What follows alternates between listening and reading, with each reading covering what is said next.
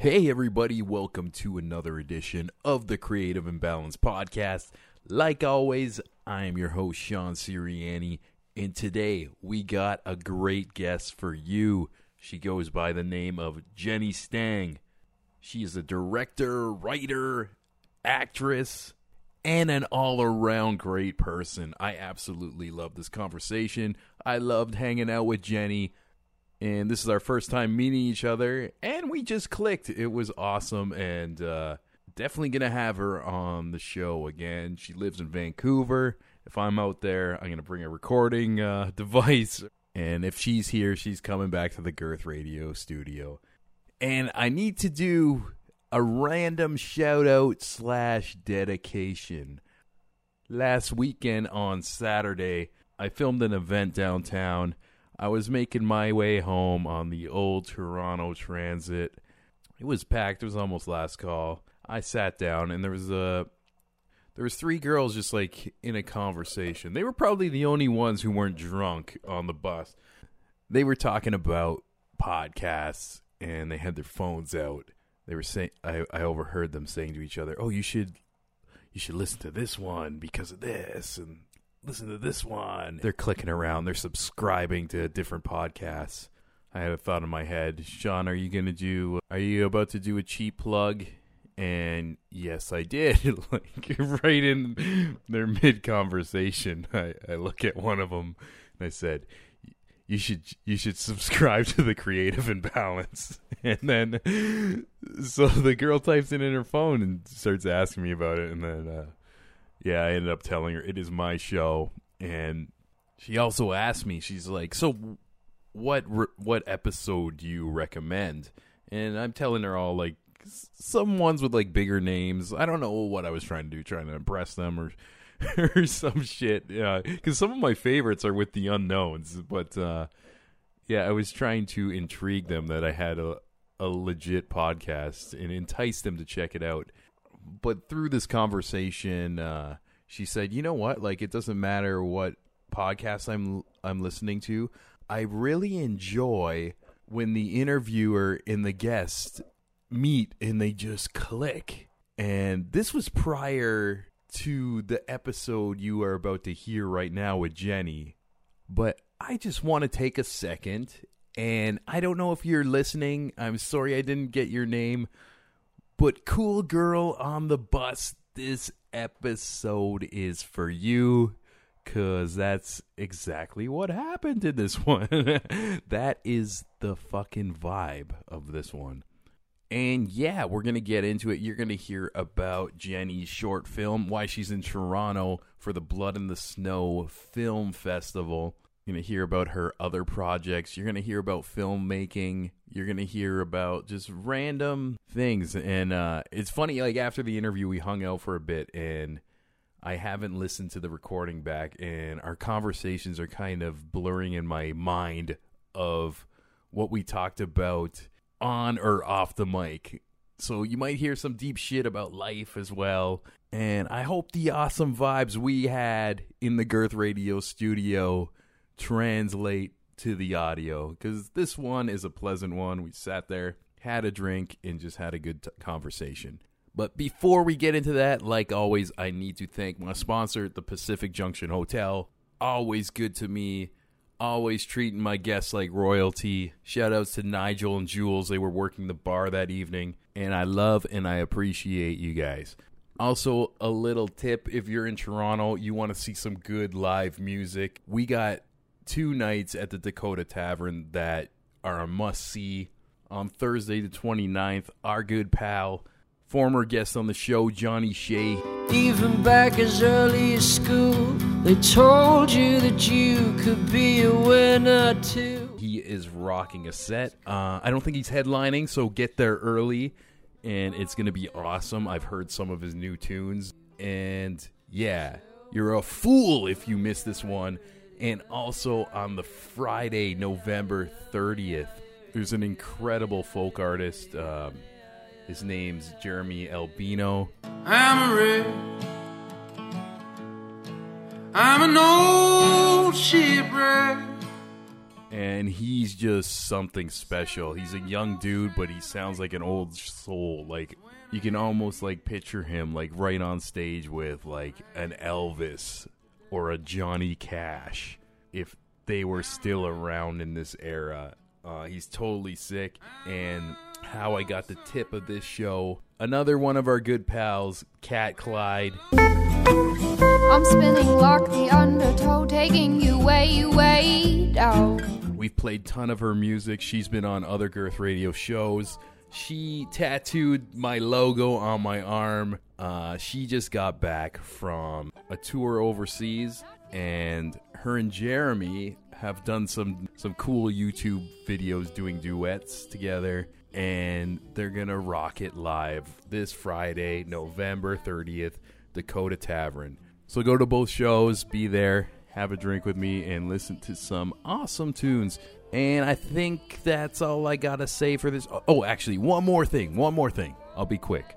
For everybody who's listening to this on Spotify, iTunes, Stitcher, and Google Play, another reminder, I do this every show, a reminder that each one of these episodes has its own homepage at our home base, www.girthradio.com. You're going to see pictures of me and my guests in the studio, links to her work, and a lot of things we're talking about throughout this episode. So I entice you to go there, www.girthradio.com, and even bookmark it if you like. Yeah, I'm getting more aggressive with the promotion. Before, I'm just like, oh, here's a show out here. Now I'm starting to order people around. Give it another 10 episodes. I'm just going to be screaming into the microphone, like the Facebook page! Grab your frickin' friends' phones! Subscribe to this! But until the day I scare you guys away, we got some great episodes for you. And without further ado, here's Jenny Stang coming at you right now!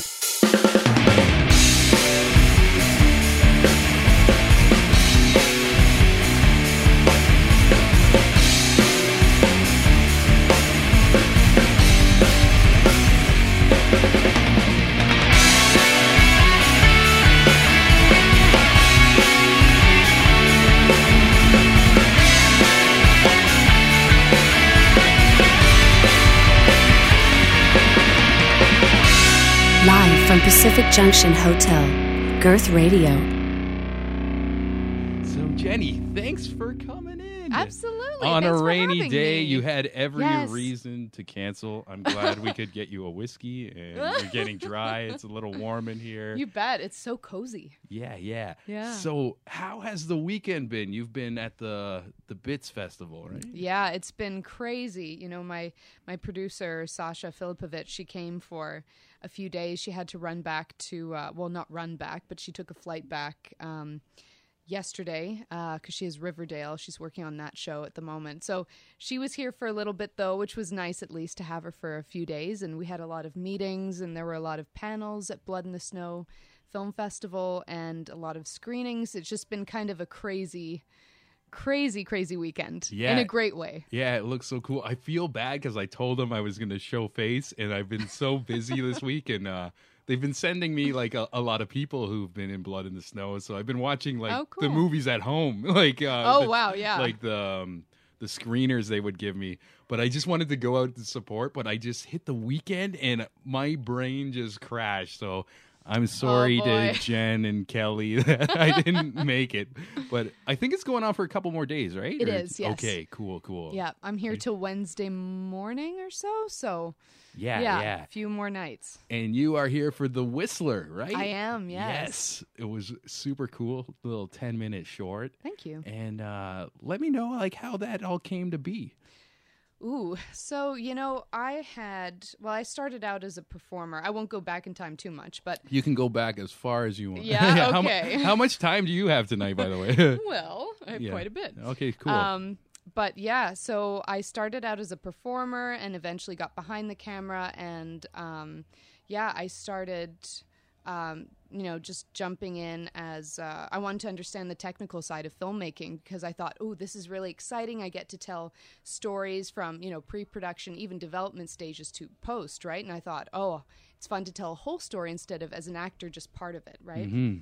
And I really liked the process, and I jumped in as a DP, an editor, worked as a colorist, got my feet wet in those departments and other departments as well, and whatever I could do, actually, at first. That's Worked awesome. in craft services, like Yeah, just everything. you want to be on the set like any way you Absolutely. can. Yeah. And learn. It's just how you learn. At least that's how I learned. Mm-hmm. And then I started making shorts as more of kind of playing around. I still didn't know what I wanted. I still thought, no, I'm a performer. What am I doing, as a filmmaker? And so I was kind of in denial because I really enjoyed the filmmaking process. But I actually started out just doing shorts to act more. Oh, cool. And then I got behind the camera and I was like, whoa, wait a minute, you know? Yeah. So, but then I started doing, visual kind of art pieces and like spiritual, anything from something spiritual to a fun rock music video to an existential horror. Like I just played around really visually. Nice. Some weren't even proper shorts. I was just experimenting. And then I started submitting to festivals. And after a while I thought, okay, I've done a bunch of music videos and shorts. I think I want to jump into Featureland, right? That's the next step. And I thought, well, to do that, since I haven't done a feature yet, why don't I do a proof of concept? And so The Whistler is a proof of concept for the feature that I wrote called Blackwood Falls. Cool. Yeah. And I like how it's like very fairy tale inspired, but like the old school scary fairy tales. For sure. And I want to give a shout out to a past guest. His name's Scott Thrower. And he does a podcast called Fairy Tales for Unwanted Children. Ooh. And it was actually #1 for a while in fiction on iTunes. Like, he just kills it. Oh, wow. And I don't know if he does every week anymore because he's been writing original stories. And last time I talked to him, he said he was like kind of getting super stressed from doing an original story every week. But he'd have these 10-minute shorts of just these brilliant, like, old school style fairy tales. And when I saw The Whistler and them opening the book, I'm like, oh, this is like one of Scott's fucking podcasts. Nice. Like, and yeah, like, I feel like you guys need to meet sometime because even clearly. the length of his stories, which are so well made, they're all like 10 minutes. Oh, and then I'm cool. watching The Whistler and I'm like, oh, this is about like 10, 11 minutes. Yeah, it is. And I asked him about like movies or putting them in books or whatever, and he said, yeah, but I'd have to like do it right, like it's his babies or whatever. Oh, wow. And I watched The Whistler, and you guys did it right, like from the looks, like it was so like creepy and stuff. So Oh, I just thanks. wanted to throw that out there and shout out Scott as well. Oh, cool. But, yeah. That's So, awesome. Did you grow up like reading a lot of like different fairy tales or some of those old school like Yeah, creepy ones? Like, I hadn't really thought about it until doing this project, and I realized, I'm a big fan of fantasy, and I loved, like, I read the Lord of the Rings books as a kid, and I guess I was really into fantasy. I thought I was into all sorts of things, but I seemed to have an affinity for that. yeah. And with horror, it's so much fun because, you get to explore a darker side, but there's a lot of mystery and suspense and putting all the puzzle pieces together. And that's what I like about it. And, that I think that fear element and trying to find ways of scaring the audience is actually really fun because you're playing with kind of the musicality, so to speak, of, the visuals and trying to build something. So it's kind of this fun technical puzzle that you're putting together. And I find that really fun. But yeah, so I guess, I've always been into fantasy, and I had been reading about the Pied Piper and the fact that, in the original story, he leads the children over the cliff to their death. Oh, wow. Yeah. So that's not, in a lot of the tales that, come out in certain children's books these days. But, some of them, I suppose, you still have the original Grimm fairy tales. But, so I guess I've always been influenced by that, by folk tales, a lot of folk tales, actually. And I'm very much into... I was very much into mythology, Greek mythology, Irish mythology. So I think a lot of that kind of combined together seems to be my focus for whatever reason. It's just something I'm really enjoying right now. Yeah, it's super cool. And I could imagine, like, with making horror, one thing that's fun about it is there's practically no rules to things. Like you can just make anything happen, and it doesn't have to make sense in the world, you know? Right, And exactly. it will we'll just explain it later. It can be like a demon or like a ghost or anything like that. But yeah, there's got to be like a fun, like free, playful element to Oh, that. absolutely. And, with the Whistler, we tried to play with some, visual elements that kind of were, trying to create something, artistic. And a lot of the shorts, actually, that I saw at Blood in the Snow this year, there was a few that just played with visual elements. And they were very artistic, and they kind of came out of nowhere. And it absolutely worked, and, it's something you can do. You can play a lot. So that's what's fun about it. Yeah, that's super, super cool. Yeah, it's true. And I was clicking around, like, kind of with some of your other work, too. And what's the name of it? You had a dream series? I did. Yeah. So that was kind of the spiritual visual art pieces that I experimented with. And that was fun. It started as a stream of consciousness piece. And actually, I shot the first one because I had a red package at the time, my company did, in LA. And I wanted to experiment as a filmmaker. I wanted to, I edited it, I did the color work, did the soundtrack. Wow. Yeah. So it's just like your baby, basically. And my brother was, on the other side doing the camera work. So yeah. And that's so cool. It was really fun to understand how every department works, right? Yeah. And then after the first one, I thought, oh, what if I start a different story that way? And they're barely stories. They're more like just experimenting with visuals. But I had a really fun time putting all those together and experimenting in different locations. Like in the desert, we went to this desert in California where they have the dunes, and it was really hot. Yeah. It was really hard to shoot. We had this umbrella, a regular umbrella, not even a proper one for the gear. We had it over the camera. Oh, yeah, I'm sure it starts overheating. We didn't have and anything on us, just the camera Yeah, gear, save the footage. Exactly. So we had to be careful. We'll get the sunburns out in post. Exactly. Yeah. So that was quite fun. I wanted to experiment in different locations with different light, and so that was really fun. And it was just a way to get my feet wet and to put things together and to use different, software. I started out with, I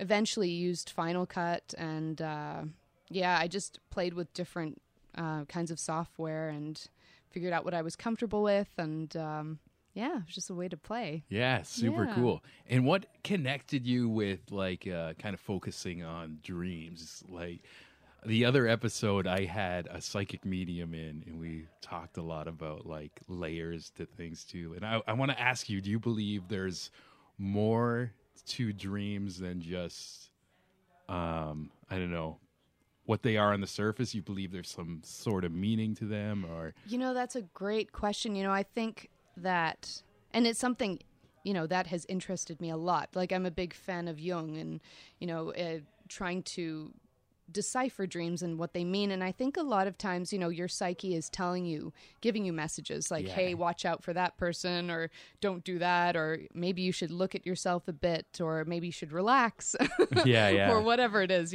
So I think we do tell ourselves, give ourselves messages in dreams, but sometimes they're more expansive, and it doesn't feel like it's a message. It kind of feels like you're traveling, astral traveling. Almost, right? Mm-hmm. At least my understanding of it. So, I think it's a different kind of experience, and, I have used a lot of, at least images from dreams, and tried to put them either in scripts or, tried to shoot something similar.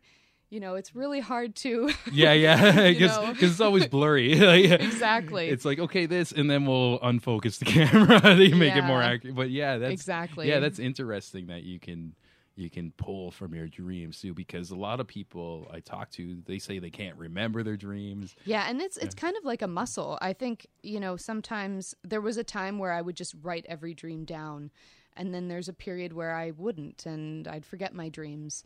But sometimes you really get some images that you think, oh, I've got to remember that one, you know? Yeah. So, yeah, I think there's always something to gain and something to play with. And, I think it's amazing where our mind can go. And we still don't know very much about the brain and how we function, right? We're still learning. Yeah. We're kind of still in baby mode, right? With learning about the world and ourselves. So I think there's a lot to explore and discover. Yeah, definitely. Yeah, super Yeah. cool. Have you ever played with like trying to astral travel or?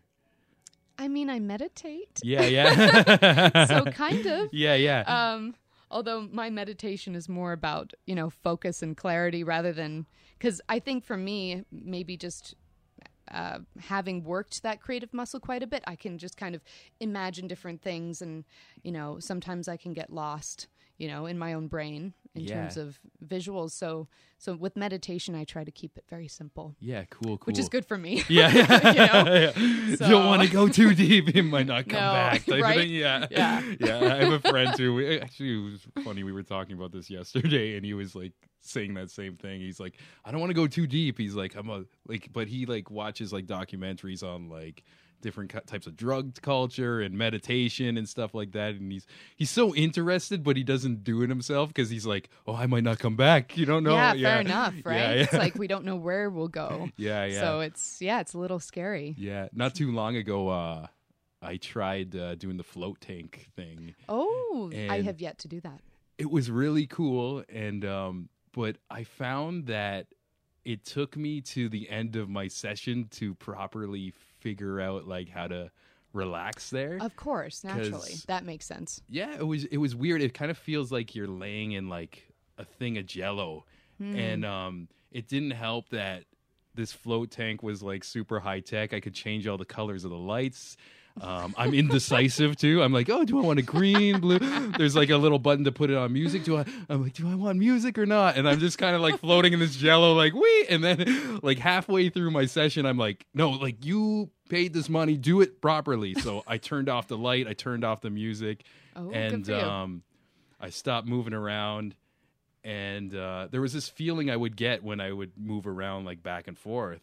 And with 10 minutes of doing that with the lights off or whatever, I felt that again. And I was like, oh my God, I'm going to hit the wall. Like I was going down like a stream, Yeah. it felt like. And then I opened my eyes and I didn't even move. It Oh, was just wow. like a state of mind I fell in. And then like 5 minutes later, this lady on the intercom, she's like, oh, that's the end of your session. I'm like, no, I just figured it out. So like, that's my only experience, but I need to go again. Yeah, Like, yeah. for sure. Yeah, it was kind of cool. So yeah, if you ever try it out, I recommend like, even like, it's kind of scary at first to like get comfy and turn the light. I don't know if you're like claustrophobic or anything like that. No, not really. No, yeah. So you might be a little better than me, Oh. but yeah. Do it lights out. It might take a little bit. Like the water's fun to like fly around in. Yeah. But yeah. Yeah, and it's it's a habit that we do. It's hard to shut off, right? Yeah. Especially these days with iPhones and all the media that we have available to us and that's accessible. It's really hard to shut off the brain, and it's hard to get into that kind of state of relaxation, right? Yeah, it's so it takes true. time. Like even when I meditate, sometimes it takes me, a while to just relax. Yeah, and then yeah. I start, to do various, breathing techniques or what have you. But sometimes it takes me a while, especially if I haven't practiced, for a while. It's it's just, I feel like I like to see it as kind of a muscle that you work. And Yeah, definitely like a muscle memory in that. yeah, too. for sure. Yeah, super cool. I was thinking this too, like just about podcasting. What's cool about it too? I find it personally like meditative too, because this is like, it's so like rare when I get to talk one-on-one with a person and we don't have our phones out or anything. It's like, I don't know, like I'd be at dinner with people and we'd be shooting the shit or whatever, and they pull out the phone and just like Yeah. maybe even check something for a minute, like not being like consciously trying to be rude. And I'm doing the Sure. same thing too. But when I go into this little room here, it's just the conversation, Right. which is almost like a lost thing in the year 2018. I agree completely. Yeah. And, these days it's so hard to just be in the moment, right? And I think that's what's great about not being on your phone. And I'm really guilty of that. I'm on it all the time. Yeah, I'm a I heavy feel you. user. Mhm. But, you know, it's really important to be in the moment and to look around you. Yeah. You know, it's a big deal. Yeah, We've forgotten. I'm sure you get like that on film sets sometimes too, when you're like trying to just like maybe get into a character, or do you feel like you put your phone away, or is it between takes you're like looking at your Oh, definitely Facebook between and- takes when Yeah. I'm acting. But, you know, as a director, I'm Yeah. not, because, well, first of all, I love directing, you know, more than any aspect of filmmaking, I would say, more or less. But with directing, you're trying to think of so many elements at once. You're kind of not even interested, you know, in your phone, and you only, especially because I'm an indie filmmaker, you know, thus far, you have so many things that you're trying to do in a short amount of time. Yeah. So, you can't really be on your phone. Yeah, because time is money, and You know, and then, you know, when there is a break or lunch, I know people are always like, you know, Jenny, why don't you eat something? You should eat. You know, I'm always thinking of, okay, how can I make the next thing work? And for that, actually, that is very meditative for me. yeah. Having a lot on the brain is actually when really you don't great. even I chill feel out. hungry, and Yeah, yeah, yeah. I can see that happening. Yeah, I really relax when I have a lot to do. And I Yeah. feel really good for whatever reason. yeah. I do camera work too, but not like film stuff. More like live shoots, events, and fun. stuff too. And I find like I'll fall into that mode too when it's like really, really busy, like Yeah. nonstop, like just maybe like shooting some musicians or whatever, and then it won't be till like after I'm done. It's like, oh my god, I didn't eat all day. I'm like starving, but like in the moment, like you just don't know. You kind of like Yeah. just get into that zone, which is Yeah, and the moment's just, you just soak everything in, and it's just saturated. And, yeah. Yeah. On the acting side, Mm-hmm. do you have like a favorite role you've done, or like I maybe think like a character absolutely. you got lost and in? you know, I did a lot of theater before film, and I got to play a lot of great roles in plays. And I think my favorite role, it's a hard one, was let me think. It was George Bernard Shaw's. Oh my gosh, what was that character? It's the. Oh, it's going to drive me nuts. Yeah. I'm not We gonna can think Google about it. Should. As I'm saying, Yeah, yeah. it's Major Barbara. Oh, Sorry, nice. Major Barbara, and I She got to did it play without Barbara. cheating. I did. Yeah. Yay! Didn't even look at the phone. Yeah. I played, Major Barbara in Major Barbara, and that was an incredible role. And I'm a huge fan of Shaw's work, and so. And I was also Lady Anne and Richard III. I did a lot of Shakespeare. I was lucky to do that. So I got to really play with a lot of meaty, roles as an actress on stage. And, in film, it was more like I was the pregnant girlfriend and I didn't have a lot to do. And that was just, I don't know why I was always the pregnant girlfriend. I wasn't even good at being like pregnant. I was like, maybe I shouldn't be doing this. You did it once, and they're like, "Oh, you killed it." Then Yeah. typecasted as the pregnant girl. I guess, it's funny, but in theater, I was always actually cast as more of the uptight character. Oh, okay. And in film, not so much. So that was interesting. But with theater, you also work that actor's muscle a lot.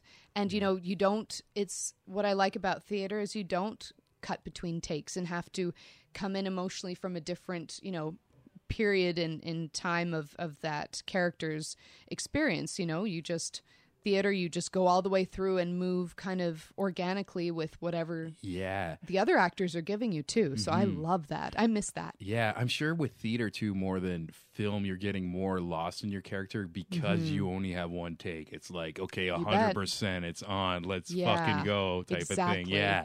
Yeah, and you still kind of are able to, like especially with the audience, getting a different energy every night is really exciting. You'd think, oh, this would get boring. It really doesn't.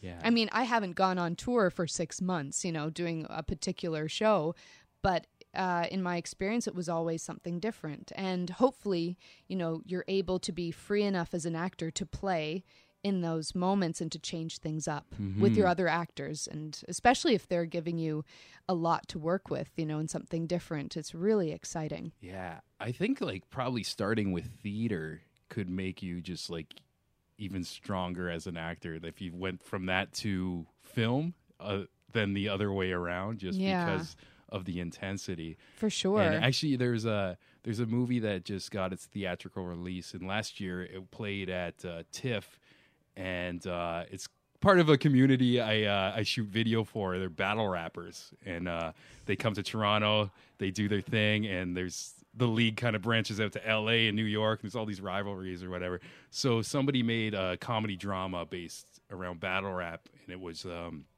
shot by Joseph Kahn. He does like Taylor Swift videos, Eminem and shit like that. And so I heard a story of the actors working with my buddies who are in this film, and the battle rappers, they would fuck up a take and they'd just be like, oh, sorry, like, so apologetic because they're used to only having one chance. Like, it's just like, it's like, okay, we're on stage, and they did the thing, and then they like lose their line, and all the film people are like, no, relax, we'll just do it again. They're just like, yeah. And they said they found that in like so many people. So I was wondering if like theater people probably get like that too, because that's true. It's like the if you're used to the live performance, it's like, okay, we're gonna do it now once perfectly type of thing. Absolutely. Yeah. And actually that's very healthy, because if you have that training in theater, you know, the night of, and I've been in tons of, you know, shows where something goes wrong, right? And you have to improvise, or, you know, someone forgets a line. You have to kind of smooth things over in the moment so the audience doesn't know, hopefully. You know, freestyle. So exactly. Yeah. It's actually great to have that skill in film, because sometimes you can get a fresh take. And it's something different. It's something you hadn't thought of before. At least when I work with actors, it's always fun to, you know, as a director, it's always fun to get something different that you didn't imagine on the page. And maybe it just completely changes in the moment, and maybe it's a mistake, but sometimes it works, and it's beautiful in editing. So sometimes it's a blessing, you know? Yeah. And another guest I interviewed for Blood in the Snow, Jesse Thomas Cook, he had a double feature so I'm getting my days mixed up. So yesterday, there's one movie, The Horde, and I watched it, and I was like, wow, the acting in this is so like natural and funny, and it's kind of like about like almost like a hoarder show, like house flipping show. Like that's how the horror movie shot like, and then as it's going on, it gets fucked up. But the cleanup crew, there's this one character, and he's just mouthing off to everybody and just chirping so naturally. And I was like, oh, he was a great actor. And he's like, oh, he doesn't even act. He's just like a guy from my hockey dressing room. And we told him to just go out there. And he's like always like in real life just doing that. And he's like almost like 90% of like the stuff that made the movie is him just improvising, like no lines, just like talking shit and like, yeah. Fun. Yeah, it's so like, I'm sure like if you can get lost in the character like on film and like go a little off the script, it's not like the worst thing that can happen. No, if you definitely like not. You pop off with like some gold or and that's I mean that's the great thing about film is that, you know, if a take doesn't work, you know, and it's improv, or, you know, it just doesn't work, you do something else. Yeah. And you get as many takes as you want, and then in editing you'll see what fits properly. So that's what I like. Yeah. Like, let's make this work. Let's make this make sense. Piecing like a puzzle and everything. Yeah, that's cool. Have you ever had a moment in theater where you forgot your line and had to just do something? Completely. Yeah. And I would just do some movement and move on, or there was always. I remember when I was a kid, actually, and I can't remember what play it was. I think I was still in school. I had something on my head. I don't know what it was, some kind of scarf, and I was supposed to keep it on, and it got caught because I had to pull this other actor off the stage. And so I was quite proud of myself at the time, and I had, you know, improv'd a line and been offended or something, you know. Yeah. I thought I was quite clever at the time. It's like, it's just one thing, relax. It's not that great. But, you know, I've had different moments where sometimes you just, and sometimes you look at the other actor and they're trying to feed you're you both a line. like, I don't know how we should move into the next moment. But, you know, as an actor, it feels like 3 minutes, but it's really a few seconds, right? Yeah. So in the moment, it feels like, oh my gosh, what am I doing? And sometimes the audience has no idea. Yeah. You know, but that's the art of, you know, creating and developing that skill to be able to do that on stage, which is great. Do you feel like like say like you stumble, like you mentioned, it feels like the couple seconds feels like minutes long. Yeah. But do you feel like when you kill it, it's like almost like a blackout, like blink of the eye? Completely. Yeah. It's like, it's kind of like you ascend, like your soul ascends and you have this kind of spiritual experience. And at least for me, and I haven't had it often, but sometimes there's a performance you're just in the moment completely. And I just my whole body gets hot, like up my spine. Wow. So and sometimes you don't know if that's the lights or, what's going on, but sometimes you really feel like whatever power is coming through you, and it's not you. Yeah. That's what I mean by ascending or transcending rather. You feel like you become a part of something else and it's not really you that's expressing. That's the most amazing feeling. Yeah, that's so cool. Yeah. Actually, on that psychic episode too, I brought electronic artists in to like kind of co-host with me too, because when we met, we felt like we've known each other before, even though like we've just met like during the interview, like me and you. And so like we do this episode, it's great, and the psychic lady, she's gonna put the episode in like her newsletter or whatever. And so the electronic artist Sages, shout out to Sages, she did a show that same night, and I took a bunch of pictures and I sent it to her. And Carolyn, the psychic, she looked at the pictures and she's like, wow, that's not the same girl almost that I seen or like that day during the interview. It's almost like something's taken over her. Yeah. And you talking about your performance almost like reminded me of watching her like get into her music. It almost felt like a possession or something. Absolutely. Like a higher power, like just pushing her into like this thing where she just gets lost into it. And it's sure. so cool. And I've had that, I used to work as a singer-songwriter, and so I would perform a lot on the East Coast in the States. And those great shows that you feel wonderful after, it's when you kind of transcend, it's, you get all hot and something is, gets the band going and you don't know what that energy is, but something comes over you and, you have a great show. Yeah. So, yeah. I've even, I've dabbled in some stand-up comedy too. And same thing with me where like the best I've done, it's almost like I barely remember it.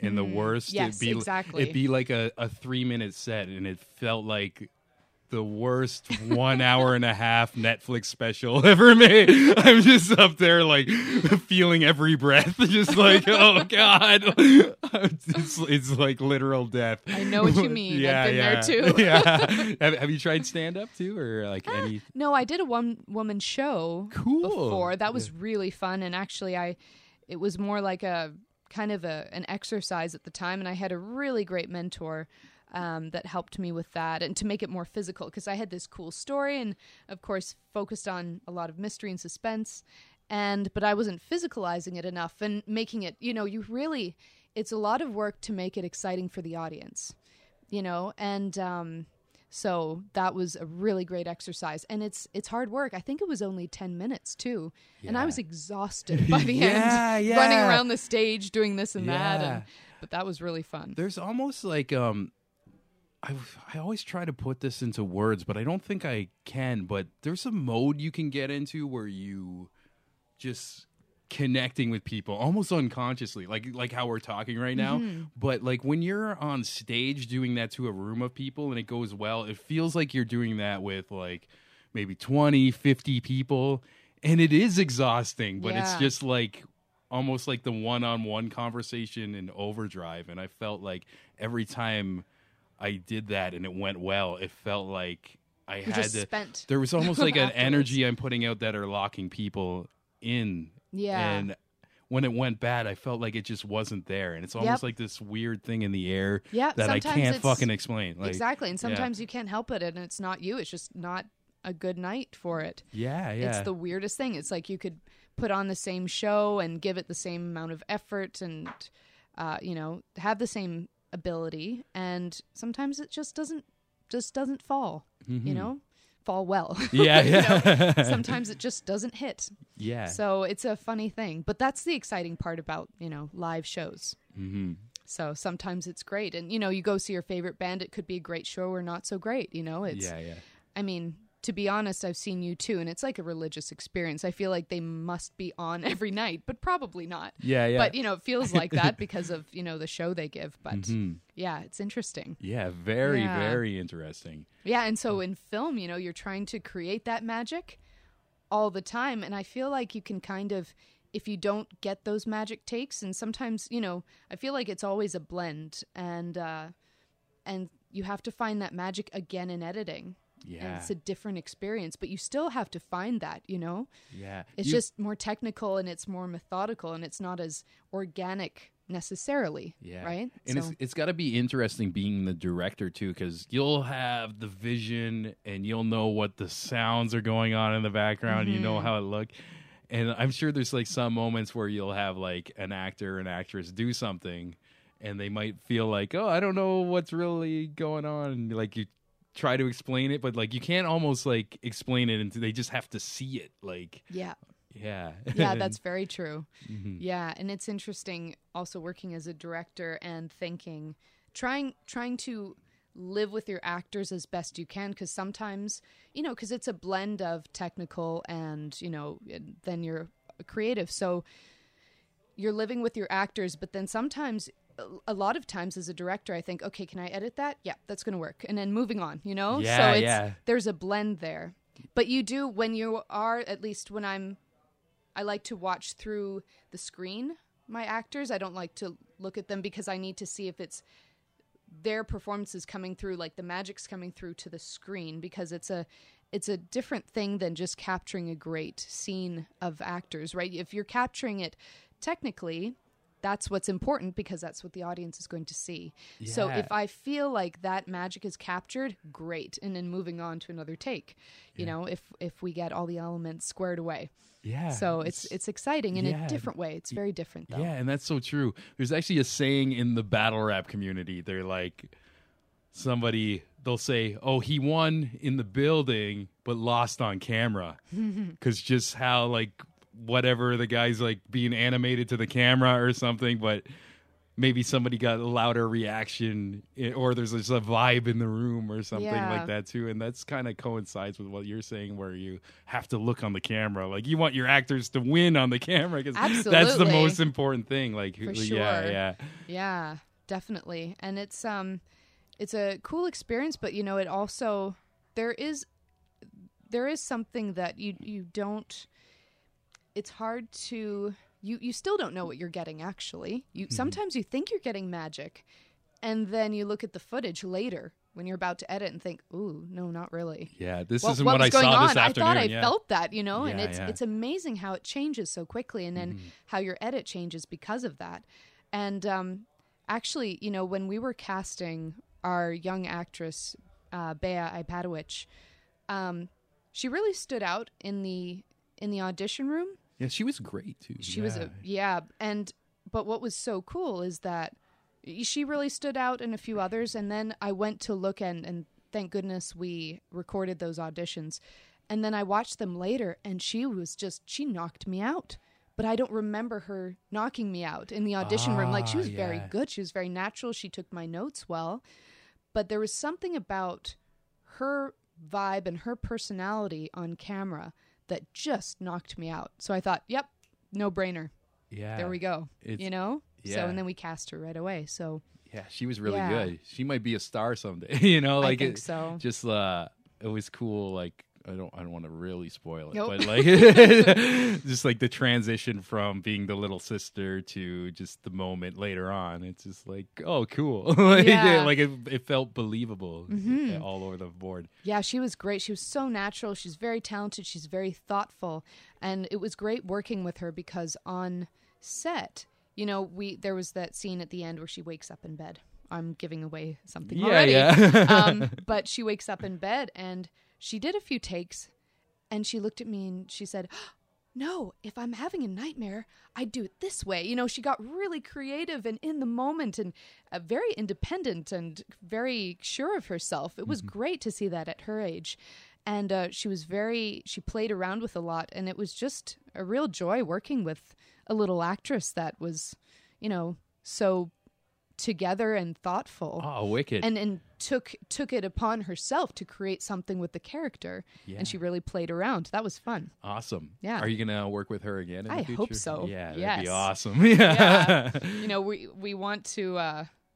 I would love to put her, if we get this feature going, to put her in the feature. I think she's a little too old now to play the little sister, but we have to find something for her. Yeah, That would be great. Hopefully. Yeah, just write She's in just a so new much character. fun, right? Yeah, I know. just want to hang out with She's you. just so great to work with, Yeah, and sick. Karis Cameron too, who played the lead. She was really natural, and I barely had to say anything to her. I think that's what's great about good casting is when you've cast well, and you've talked to your actors enough about what you both see in the character and how you want to kind of present things, and but on set, once you start shooting, if you have good actors, you don't need to say anything. Yeah, You really They don't. almost like some of them, I guess. They're will already ready they'll to see go. your vision in a way. Yeah, or- exactly. They're already on the same page, and they just give a number of takes. And sometimes, you help them along or try something different.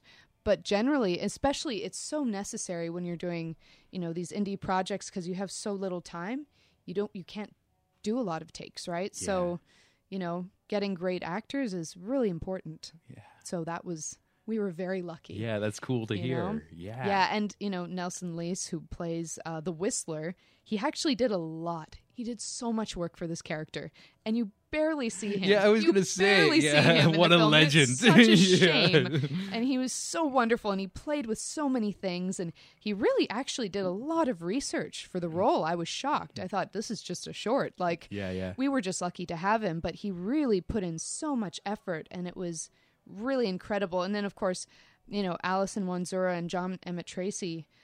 Alison just was thinking about the character right when I saw her on set. Like, before she was even in costume and makeup, she was already playing around with how the character would be and what she would Cool. say, and she was really fun. And John Emmett Tracy is just a really classy individual, and it's so easy to work with great actors. Yeah, that sounds like a dream crew It for people. was. Yeah. Yeah, it certainly was. We were really lucky, and Sasha and I took our time in finding the right people as well, because we had a bit of time, not a lot, but we had a lot of interviews with even makeup artists and different people, because we wanted to make sure that we had the best crew that we could, and personalities do count.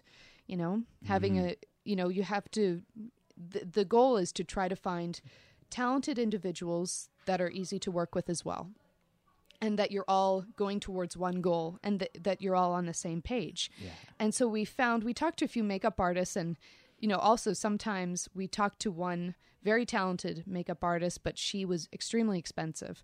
And she was like, this is how it's going to go. And we're like, well, this is an indie project. Yeah. So we can't really do that.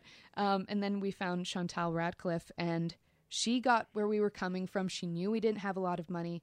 And she said, okay, I can make that work. I can make this work. And she said, okay, I can do this. And I said, look, we only have this much money. Is it possible? Yeah. And she said, yeah, I can work with that. Cool. And she prepared so much, and then came to set. And Nelson was in the chair for like 4 hours in makeup. Oh, really? Which was a shame, again, Yeah, because yeah. he was only, in It's there like for such a short amount of time. But, we were really lucky to find these great individuals. But, the meetings helped to see if we, got along, and it was really important. Yeah, I'm sure, like, beyond, like, their talent and ability towards their craft, they gotta be good people. If you're, like, spending days with them, that's, like, very important, too. Yeah, because there's always something, not always, but a lot of times, things don't go right with a shoot, or you run out of time, or something takes longer, or you have a technical difficulty. So if you have any personality problems, you have an issue. Yes. So you try to, now you're going to probably have something anyway, right? There might be a personality issue anyway, even if you try to, work, hire the people that you vibe with, there might be something anyway, right? But to try to avoid that as much as possible is really important, because you only have so much time, and it's also really unpleasant. Yeah. It's really unpleasant. It You want to just- all work together. You want to listen to each other. And that's the beauty of filmmaking, is that you cannot do it by yourself. Yeah. You can't, or you shouldn't, because having two heads is always better than one, and you hear different perspectives, and the art department says, hey, look, this is really critical because of this. And you have to consider that, and you have to be cognizant of the fact that everyone's coming from a different, perspective and place. And everyone's work, there's always something that's important to someone, different, and depending on the department. So if the DP says, hey, we have to shoot because we're losing light, but, maybe the head of the art department saying, no, but this is important. So you have to balance certain things to try to get the best product you can, Yeah. So with all those elements, you don't have time for, bad actors, so to speak. Yeah. Not literally, but just those, sometimes like the personalities adding an extra issue on top of everything. Exactly. And that's me going included, on. especially because as a director, I have to create the tone, and I want people to feel like it's a family and that they have freedom to say, hey, I see this, or what about this, and to give suggestions, because it'll just make your film better. Yeah, and you don't have to agree with it, but you have to consider it. Yeah. It's important. I like your style. Thanks. Cheers to good vibes and family. Cheers to good vibes. Workplace. Yeah. Oh, that's awesome. So yeah, The Whistler, it's out. Bits, Blood in the Snow. Is it going to get a release online like sometime later down the road? Or? So we're still kind of traveling the festival circuit right now. Yeah. But we're thinking of VOD platforms. Cool. We're not really sure. We just want to use The Whistler to help us kind of promote the feature script. Mm-hmm. And the feature script called Blackwood Falls is also going around the festival circuit and winning awards in its own right, which is exciting too. That's awesome. But, maybe it would be beneficial to just release it publicly, but we're not sure. We're still chatting about it, so we'll see. Yeah, it's interesting to see where all this goes. And yeah, keep us in the loop. Like, we'll share the shit out of it. Like, I love your work, and it's so awesome to talk to you. Like, I really enjoyed doing this episode. Yeah, me too. And this is great. To let people know at home, if you're listening to this on Spotify, iTunes, Stitcher, and Google Play, that every single one of these episodes has its own homepage at our home, www.girthradio.com.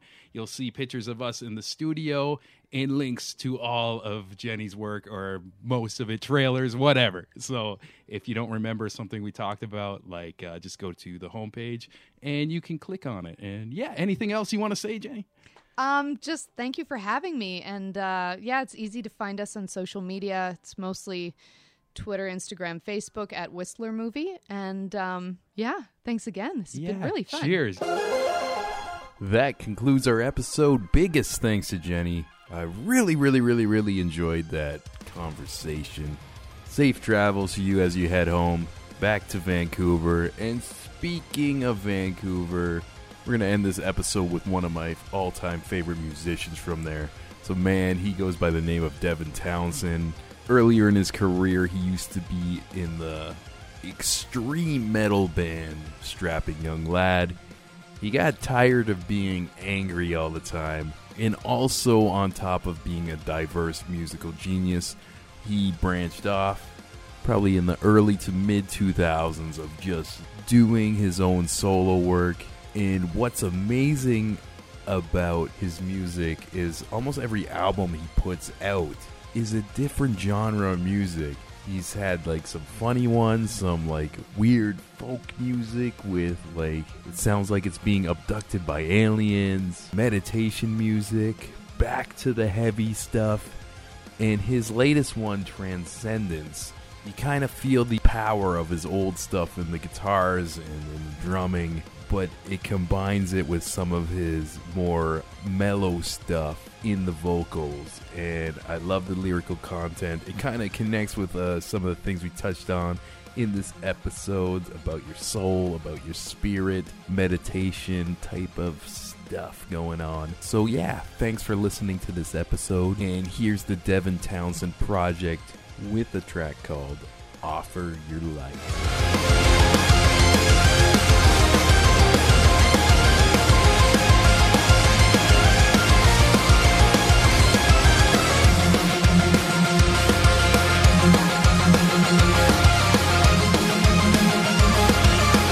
Girth Radio.